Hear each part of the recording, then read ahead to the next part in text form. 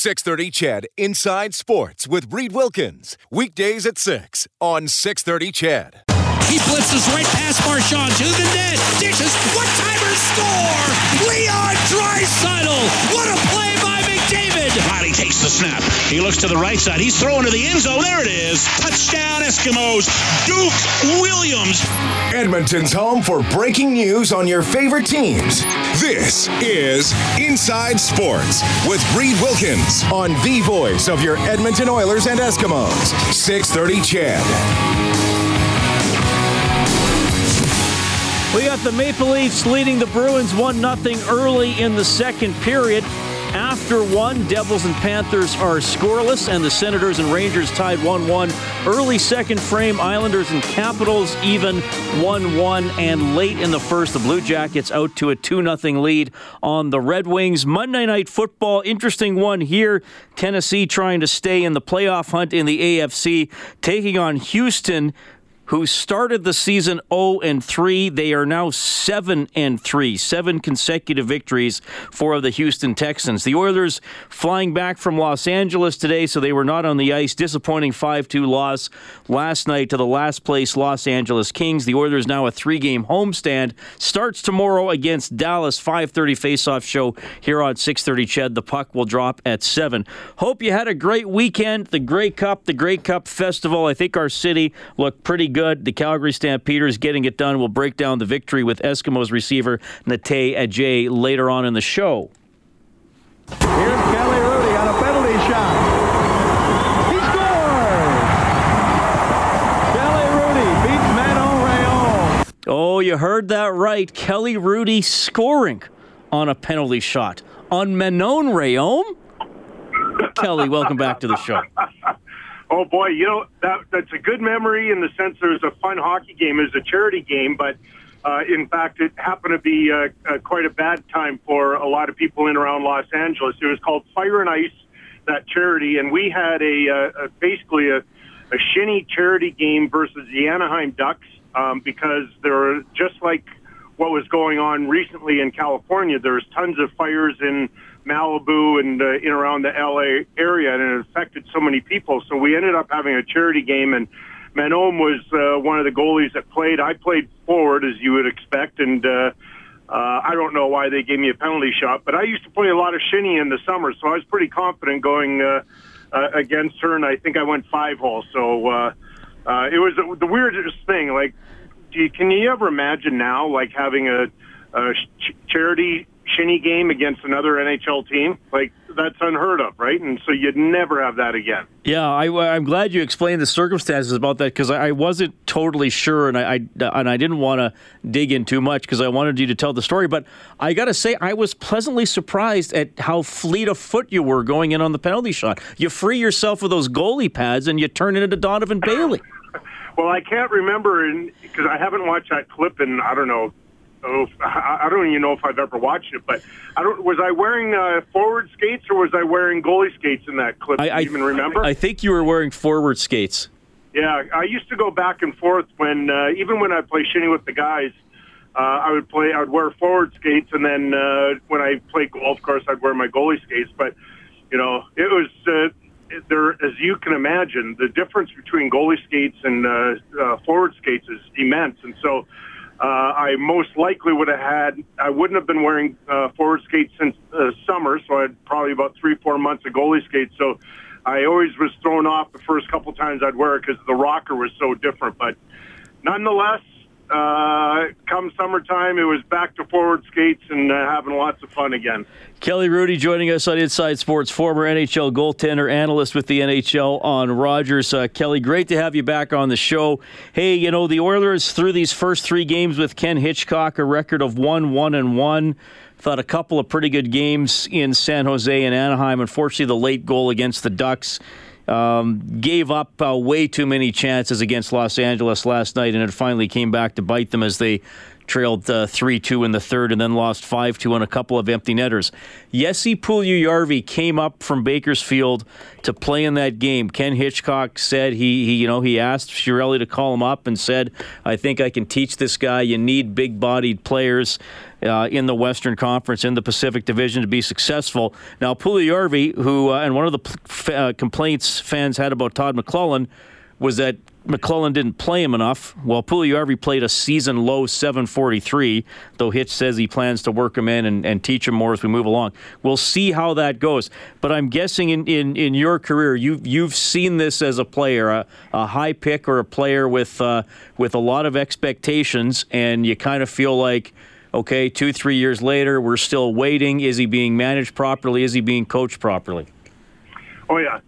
The league is littered with, in the history of players like that, and there are currently players like that. And you still wonder, are they going to turn out, or are they a bust? And it's so difficult when they're that young age to really pinpoint if they're going to be a good player or not. I go back to my time in L.A., and the one guy that comes to mind was Aki Berg. He was a first-rounder. I can't remember what year, but I think he was third overall, and he had a pretty decent NHL career, but it was pretty slow starting. If I remember correctly, he spent a fair amount of time in the minors going back between us and our farm team in Phoenix. Really nice guy. Like I said, had a better career when he went to Toronto. But then I was surprised, Reed, when you sent me the text about Puljujarvi and some of my experiences, I went back.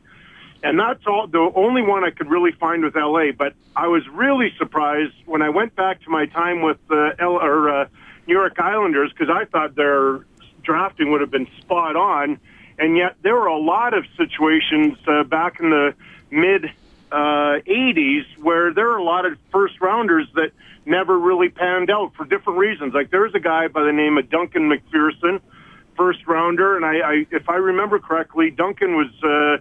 Well, by the way, he was an awesome guy and tragically lost his life, but he had some severe injury problems, and I think that one of the reasons why his career never got on track. And then there was a guy by the name of Brad Delgarno. There was a bunch of others, Dean Chenoweth, Ed Chenoweth's son. There was Dave Chizowski, another Western Canadian guy, and these were all really highly touted first rounders that never really had much of a career. So, and here in Calgary, I'll give you a great example of why you should be patient. And you never know what you're going to get.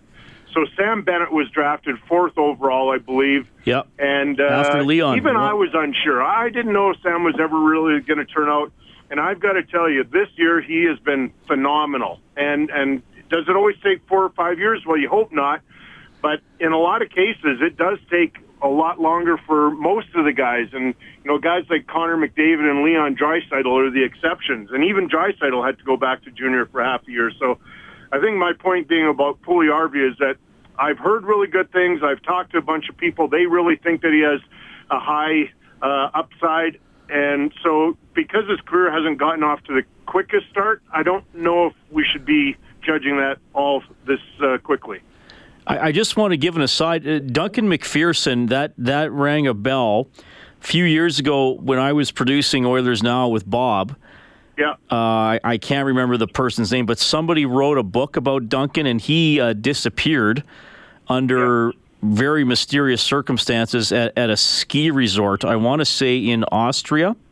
Yeah, well, it was his mom that wrote the book, and because she and her husband were searching for Duncan for so long, and Duncan happened to be one of my really good friends when we were together with the Islanders, and so that was so tragic. But I don't know what the police investigation actually turned up, Reed, but I believe it was something like this. Now, this isn't going to be completely accurate, but just off my memory. So Duncan was going to go play hockey, I believe, in maybe Scotland or something, and he stopped, I think, in Germany on the way over because he had some friends over there, and he was going to go spend a few weeks before he had to show up for his European team, and he decided to go snowboarding. He found some resort that had some snow still late in the summer season, so he rented a snowboard.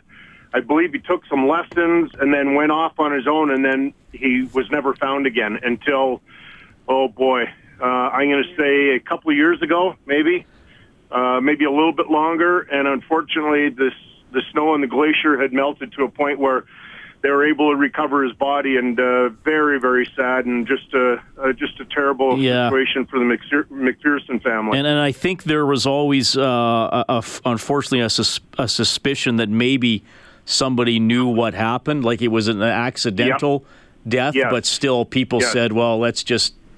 and again, it's all kind of speculation, but maybe he was hit by a snow, like one of the grooming machines or something, and that's exactly right. Yeah. And then, unfortunately, as you said, it appears as though there was an accident, and he was accidentally hit into a crevasse and sort of buried and perhaps crushed with the blades of the snow grooming machine and stuff. So it was just a terrible accident. Yeah, for sure. We had another terrible loss in the hockey world here over the weekend, Kelly. Mick Magoo, very outgoing, very animated referee during his time in the NHL, unfortunately suffered a stroke and passed away at the age of 62. Yeah, Mick, first of all, I knew of the Magoo family before I knew Mick. So Mick's older brother, it would have been younger brother. I would have played against in junior, Jim Magoo. He was a really talented player in the Western Hockey League. But then I started to hear about Mick, and he was coming up through the ranks. I believe he was in the Western Hockey League after I left, and then when I first got to know him in the National Hockey League, he was. I'm going to say there are 5 or 10 guys that really put me at ease before a game. And here's how my routine worked, Reed. So I'd go out for the warm-up, and I'd read the game notes always before getting ready and so on. I usually read them at lunch, too. But the last thing I would do before I would leave the dressing room and go back onto the ice for the start of the game is I'd take a quick glance and see who the referee was going to be that night and who the linesman, because I wanted to make sure that I was familiar with the guys. And like I said, there's 5 or 10 of them in the case of the referees that really put me at ease, and Mick was one of them. Other guys like Andy Van Hellemond, Robbie Schick, Kerry Fraser, Paul Stewart. There are a few others that I'm forgetting, but I always knew in that game, whether or not I agreed with the call always, but that they were fair, they were passionate about it, and that I was always going to have a really good rapport that night with those guys. So even, like I said, if I didn't like the way the game was going, one of the best things those guys did, including Mick, they'd calm me down. So sometimes I played too passionately, and I'd get too riled up, and they were really good at bringing me back down to a better level. And I always loved Mick because he was so animated. I think all of us remember, and I can't remember what his referee teammates called it, the helicopter, where he'd wave off a goal and his arms would go like back and forth like crazy. And I always admired that about Mick, and I told him that I just loved his passion for the game. And one of the things, this is a little bit off topic, but one of the things that I always hated about what the NHL did was at some point when they took off the name bars of the referees, and it just became a number, because I always thought people like Mick and the other guys I mentioned, they were a part of the fabric of the game. And now the fans don't know the linesmen, they don't know the referees by name, and they're just anonymous people on the ice, whereas I thought back 20 years ago they were an important fabric of the game, and they connected with the fans in the same way that the fans had a connection with the players. And so Mick was one of those great guys in the game. Absolutely. Thanks for sharing that, Kelly. Great to have you on the show. What do you have on the docket this week, buddy? I've got an easy week. I flew home yesterday from Toronto. I work at home Wednesday. The Dallas Stars are here. I know they're in Edmonton tomorrow, and then I think LA's here Friday, but I fly back to Toronto on Friday, so I missed that one. All right. Well, we'll talk to you again next week, Kelly. Always appreciate it. Thanks for your time, man. Okay, see you, Reed. Thanks, bud. That's Kelly Hrudey checking in once a week here on Inside Sports. Former NHL goaltender and sometimes goal scorer in a penalty shootout. And yeah, we kind of unexpectedly got into that Duncan McPherson story. I'm sure a lot of you heard about that. Very, very mysterious and very tragic. And we'll have a little bit more on Mick Magoo from a guy who used to work games with him. Former NHL linesman Mike Civic will join us after the 6:30 news. You can reach out by texting 630-630. The phone number is 780-496-0063. This is Inside Sports on 630 CHED.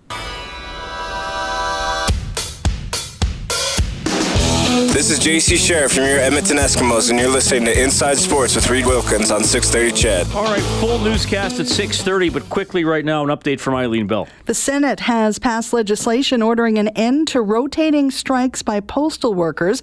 That means all postal services across the country should be back up and running by 10-hour time tomorrow morning. And as you mentioned, Adam Brills will have more coming up in the 6:30 news. Thank you very much, Eileen. That is Eileen Bell from the 630 CHED Newsroom. All right, so more on that story coming up at 6:30. Of course, this portion of the show presented by Furnace Family, your 24/7 furnace repair and replacement specialist. Call 7804-FAMILY or visit furnacefamily.com. Monday Night Football is underway. 3 minutes in, Tennessee with a quick 3-0 lead on Houston. Houston riding a 7-game winning streak into this contest. Kellen Kennedy working as our studio producer. Kellen, I ran into you Saturday night at the Grey Cup Festival. Yes. Got to have a nice leisurely walk through the festival. So much energy, so much stuff going on. I did go into the esports tent. So I saw the League of Legends actually being played. That's intense, wasn't it? Well, I didn't quite grasp it. I didn't know what I was like. They have so there's people sitting on a stage at computers playing. Have you ever watched this? Yep. I've seen a couple in the past. Okay, so I hadn't seen it before, and then they have a monitor facing the audience so you can see what's happening. But I didn't understand what was going on in terms of the battle or anything like that, but found it very interesting.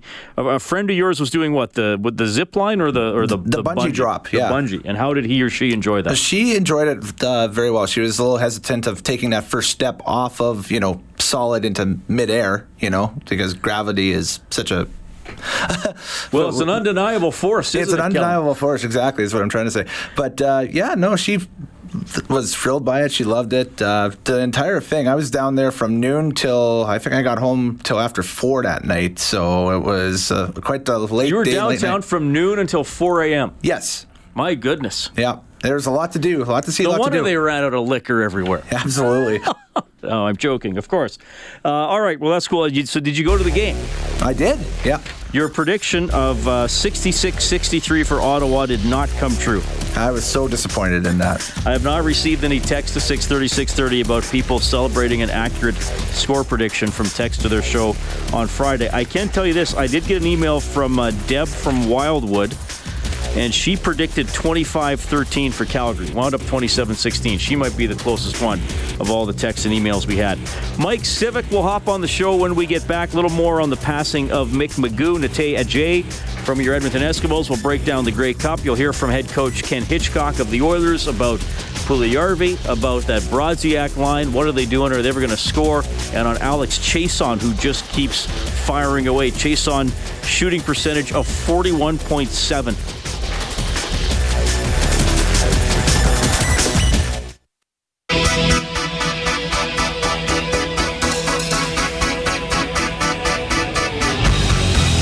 This is Inside Sports with Reed Wilkins on Edmonton Sports Leader, 630 CHED. Philadelphia Flyers fired general manager Ron Hextall today.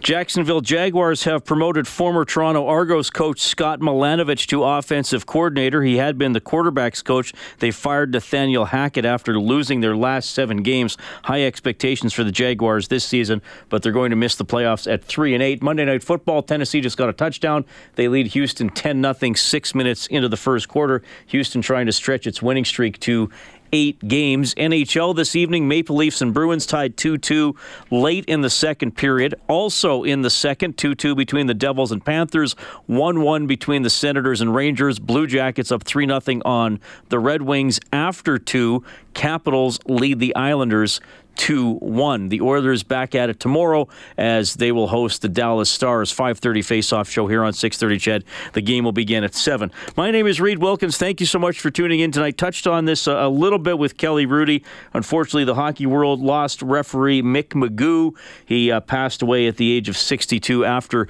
suffering a stroke. It's interesting that Curtis Joseph was at Edmonton a couple of weeks ago talking about his new book. Cujo put out a book about his life growing up in Toronto, and he had a pretty tough go of it as a kid.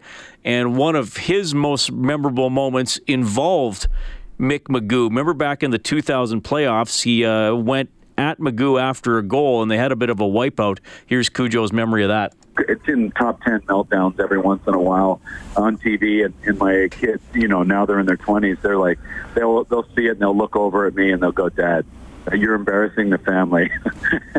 They'll just give it to me. But Mick Magoo was somebody that would never listen to anything I said. He'd always put his hand up and don't talk to me. So I really hated that. And, all the other referees, Terry Fraser and you name it, they go, "Cujo, calm down. Did I miss something?" And then you talk to them and they go, "I'll get the next one," which is the exact right way to do it, But anyway, he'd never listened to me. And then I felt like I was interfered with. I felt like I didn't play well. I felt like we lacked energy.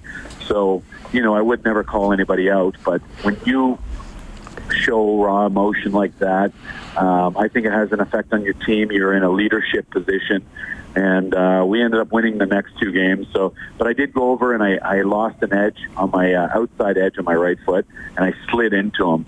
I got the call from the league, saying they should suspend me, but they ended up not. I told them exactly what happened, and so it was one of the funnier moments, but the big picture was we won the next 2 games and put Ottawa out.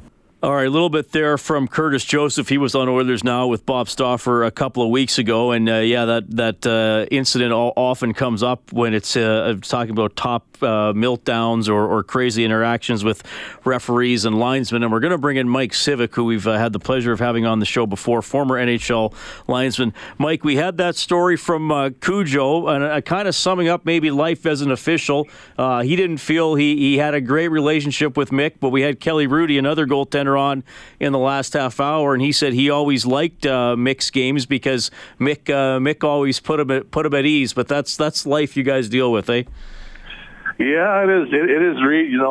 It's funny to hear Cujo's side of it, because if you could have Mick tell the story, it's almost like Mick was, Curtis came at me and I was getting ready to drop him, but he kind of fell, and I was kind of worried that if I fell on him too hard, I might injure him and he'd be out of the playoffs and I'd get suspended. Well, I only got the chance to talk to Mick a couple times. He was often at Oilers games as a supervisor, so sometimes you'd pass and have a few words with him. Let's talk first of all with his on-ice personality. I mean, he was known for the helicopter, being very demonstrative and animated in his signals. Where did that come from? And as a linesman working a game with him, did that create a certain sort of energy in the game? Oh, I don't know if it created energy in the game. We just kind of laughed at him, going like, "Mick, what are you doing, dude? Like, simmer down here. You're gonna throw your shoulder out or something." But, that was just Mick's personality, though. I mean, when he went to go do something, it was like all out or nothing. And, I think it was one night in the Western League, he had a really close goal play, and he was throwing his arm like crazy, and the fans went nuts. And I think that just, brought about his, actions on the ice, in the National Hockey League. He had good success with it, and that was his trademark. And I mean, Kerry had his hair. Dan Morelli was a great skater, and Mick, he had the point at the net. Right. Well, and Kelly was saying that he always enjoyed the personalities of the referees and linesmen, and maybe a little bit of that is lost now because you guys went from having your names on the back of your jerseys to just the numbers, so you don't stick out as much. But tell me a little bit about Mick away from the rink, and I know you guys travel pretty much as much as the players do during the season, but I'm sure you got a chance to know Mick and maybe have a meal or two with him along the way. Oh, yeah. Like when I was in the Western League in 1982 to 86, Mick had kind of broken in around the same time, too. And with him working Regina and kind of traveling the West, I would work the odd game, either in Calgary, Medicine Hat, or Lethbridge with him. But I didn't really know him that well until we went to the Memorial Cup in 86 in Portland. And then we were kind of stuck together for 8 days, and you really got to know somebody really quick when you're stuck with them for 8 days in a rink watching games or working. And he was like a larger than life character. I always called him Foghorn Leghorn because he was the guy that was I'll say, and he would step away, kid, you're bothering me. He just had that kind of personality, and that you never knew what he was going to say. And I think that's probably why Kelly liked him so much, because you could be in the middle of a war, and out of nowhere, Mick would come out with some crazy phrase or comment, and everybody would just stop and look at him and go like, where does that come from? Interesting. He's had his own way of quieting down situations. That's pretty cool. Mike Civic, former NHL linesman, joining us on Inside Sports, remembering Mick McGough, who unfortunately the hockey world lost over the weekend at the age of 62, shortly a few days after he suffered a stroke. When Mick's style, is there ever going to be somebody else that can do that again, or is a little bit of that maybe going to be, I don't want to say it's discouraged necessarily, but is it harder for a ref to really be that unique in the modern NHL? Yeah, I think it is, because, when we all broke in, the game was just a cast of characters. Everybody had personalities, and you knew what Tiger Williams was going to do, and you knew what all these guys, all the funny guys on the ice were going to do, and you were just waiting for them to do it, because you wanted to see it. Because that was part of the allure of watching the game. It was the personalities of the game, and it's so, and I hate to use this phrase, but I think it kind of fits. The game is so vanilla now that the personalities have become vanilla. And if anybody does have a personality like PK, it's like, holy cow, where'd this guy come from? He's been around, and that's been around. It's just we haven't allowed it to foster into the game anymore. It's like, no, this is kind of the temperament that you need to be, and this is kind of like the road that you need to travel on. And if you kind of veer off that road, you're kind of like, I don't want to say ostracized, but you're different, and maybe you're not a team guy because it's all about this and it's all about that. I don't think we're ever going to see the mix come about with the personality that he had on the ice, and the helicopter moves, and the standing in the corner on one leg and pumping his arm like crazy, or getting in the face of somebody and giving it to him, or a coach, and then turn around and look at the coach and both start giggling. Right. Well, I love how you're framing Mick's personality, and I want to ask you about that too. I think when we as observers, and I'm talking about fans and media guys like me, we watch the game and we say, well, this ref, makes good calls. This linesman is a good skater, and he has good judgment on icings and offsides and stuff like that. But how much of the evaluation of official, and probably stuff you guys would see with each other in game, is that ability to diffuse a situation before you have to call a penalty? Is that a part of it that maybe viewers wouldn't detect as much? Well, Reed, I do a lot of volunteer work with the Alberta Junior Hockey League and mentoring the officials, the Canadian Women's Hockey League, the CIS Women's and CIS ACAC, and that is the conversation the majority of the time in the room after we talk about, positioning and maybe a couple of missed calls or a couple of calls that they shouldn't have called, is about communication, not only with the coaches, with the players, but the other officials. I think it's almost becoming a lost art that nobody talks to anybody anymore, so there's just mass confusion. And Mick was hilarious. He would get in there and he'd be barking stuff off, and then he'd start grinning and laughing. And a lot of times, things would be going sideways, and he'd say something stupid about himself. And everybody would look at him and just start giggling and go like, oh, it's Mick. And that's just how he did it. He'd make himself look foolish to kind of diffuse something, and then everybody would giggle, and they'd just kind of go like, oh, that's just Mick, eh? And next thing you know, there, we're back to playing hockey. Well, and you as a linesman must have liked that, because then you're not breaking up fights with big, sweaty, angry guys all the time. Oh, no, and then you get in the dressing room and you look at him and you go like, Mick, where did you come up with that one? And he'd just sit in the corner and giggle, go, it stopped it, didn't it? That's a good way to put it. Mike Civic, former NHL linesman, joining us in Inside Sports. Mike, thanks for those memories, and Mick is gone far too soon for sure. I got to just throw in another one here for you, because we usually have you on a couple times a season, but haven't had you on since this happened. You probably saw this. The Oilers had back-to-back games earlier this season where an opponent was called for a face-off violation, because two guys in a row committed, going in early or whatever, moving their sticks too early, not lining up properly. I don't know if I've had seen it before, and then I saw it 2 games in a row. As a linesman, is that a rule we need? Like, that's pretty harsh to give a team a power play off something like that. What do you think of that call and even the ability of a linesman to make that call? Well, here again, I think it stems from the fact that, years and years and years ago, we had a pretty good standard with the centermen. We had a good rapport with the centermen because there wasn't, there's only 24, 26 of us, and the 24 teams.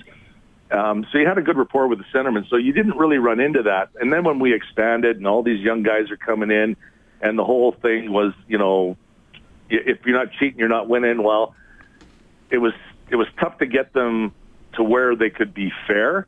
And then we had to work to get them being fair, and then we got them there, and then, it was too much. So, you got to loosen up. And when you're dealing with 25 now, where we got 34 linesmen, it's got to be kind of spelled out that this is the procedure of what you have to do, so they're all doing the same thing. Because the way I dropped the puck was different than the way Brad Lazarowicz dropped it, than Shane Heyer, than Randy, than Swede Knox, than Gerard Gauthier. But we had the respect of the centerman that 9 times out of 10, we had pretty good face-offs back then. Now it's difficult because, we had Jared Stoll, fall down and use his hand. So we had to bring in a rule for that you can't use your hand. Guys are still falling down. And then when they couldn't do that, it was like, okay, well, I'll get my foot in there and swing it around and try to kick it out. And then we're trying to stop that because that's dangerous. Mm-hmm. All those things are dangerous. So I think part of that is to stop that from being an issue where somebody's going to get hurt on a face-off. And then the other thing is you got to try to get them to be fair. Because I explained this to a young linesman the other night. I said, if I'm a coach and I know I've got a really good centerman and I put him out because that's his strong side and he wins 65% of his draws, and they put some guy out there that's not very good, but you let him cheat, you actually deny my skilled centerman his skill by allowing the other guy to cheat just a little bit better because my guy's not cheating. So it takes his effectiveness away. So I think they're trying to get back to the fairest face-off they can, and the guys now are getting a little better. They had one last year where, pretty much they didn't have too many issues with face-offs, I don't think. Yeah. But now the guys have kind of figured out, okay, now let's just push the line a little bit more and see where we can get to. And I think the league wanted to stop it right away in the exhibition season because they didn't want to get to February and just have just throw it in and see what happens, rugby style. So I think that's the reason why the crackdown. I know it's tough. Me as a linesman, do I want to make that call? No. But in the sake of being fair in the game, if it has to be done, it has to be done. Mike, I'm going to throw one more at you here, and I love having you on the show. Thanks for being so generous with your time. From your years in the league as a linesman, who was the best cheater you ever had in the dot? Adam Oates. Really? Yeah. I battled with Adam every night.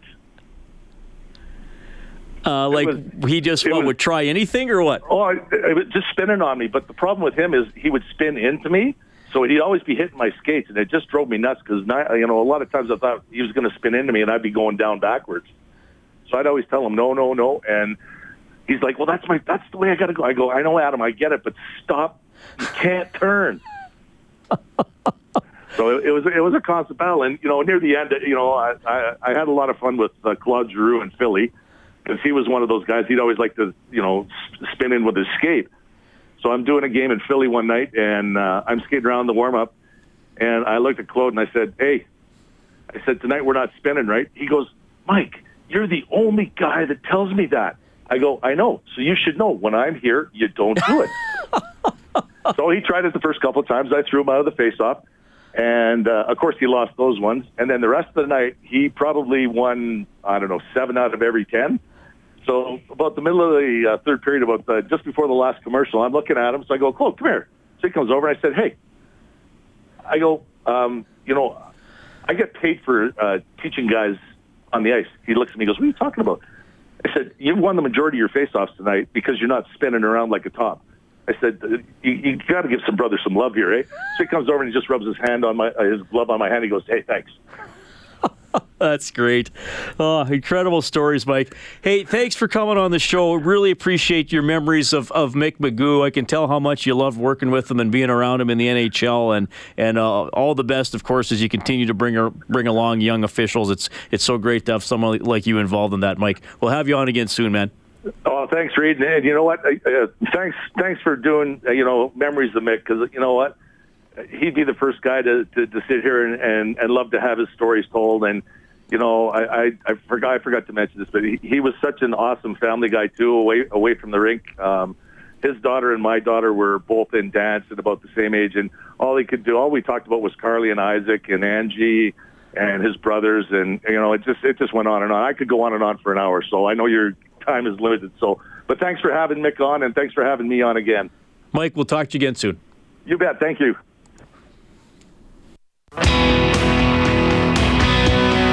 Your home for breaking news and expert opinion. Inside Sports with Reed Wilkins on 630 CHED. Man, it is always a pleasure to have Mike Civic on the show. Great memories of Mick McGough, and I love his insight into dropping the puck in the face-off circle as a linesman. He said Adam Oates was a pretty good cheater from Mike's years in the NHL, and he talked a little bit about how the linesman can call the face-off violation penalty, and I think clearly Mike thinks things have changed. More teams in the league, more players in the league, maybe not as much communication as he would like nowadays between linesmen and players, because you're not seeing the same players as much, so you can't build the same type of rapport.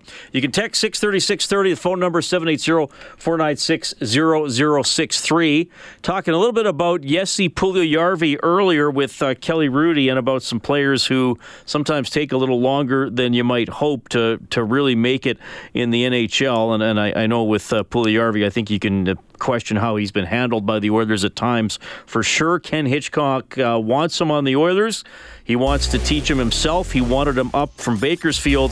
Having said that, Puljujärvi played a season-low .743 last night. He needs to get up to pace, and that's why you can't do that in the American Hockey League. He's got to get up to pace. Like, he was gassed at the practice yesterday, and there was a hot tempo there. And then he was behind at the start of the game, but he got going. And if he's going to play at this competitive level, he's going to within the next 30 days, he's going to help us a lot. All right. Well, within the next 30 days, we'll see how it goes for Puljujärvi. We'll see how it goes for the Oilers against Dallas tomorrow. They don't have a good record. The Oilers 10-11-2, but in the division they're in, the Pacific, they're very much in a playoff hunt. From third downward, nobody really hitting a lot of home runs in the Pacific. Calgary Stampeders are Grey Cup champs. Nate Ajay from the Eskimos breaks it down when we get back. 630 CHED Inside Sports with Reed Wilkins. Weekdays at 6 on 630 CHED.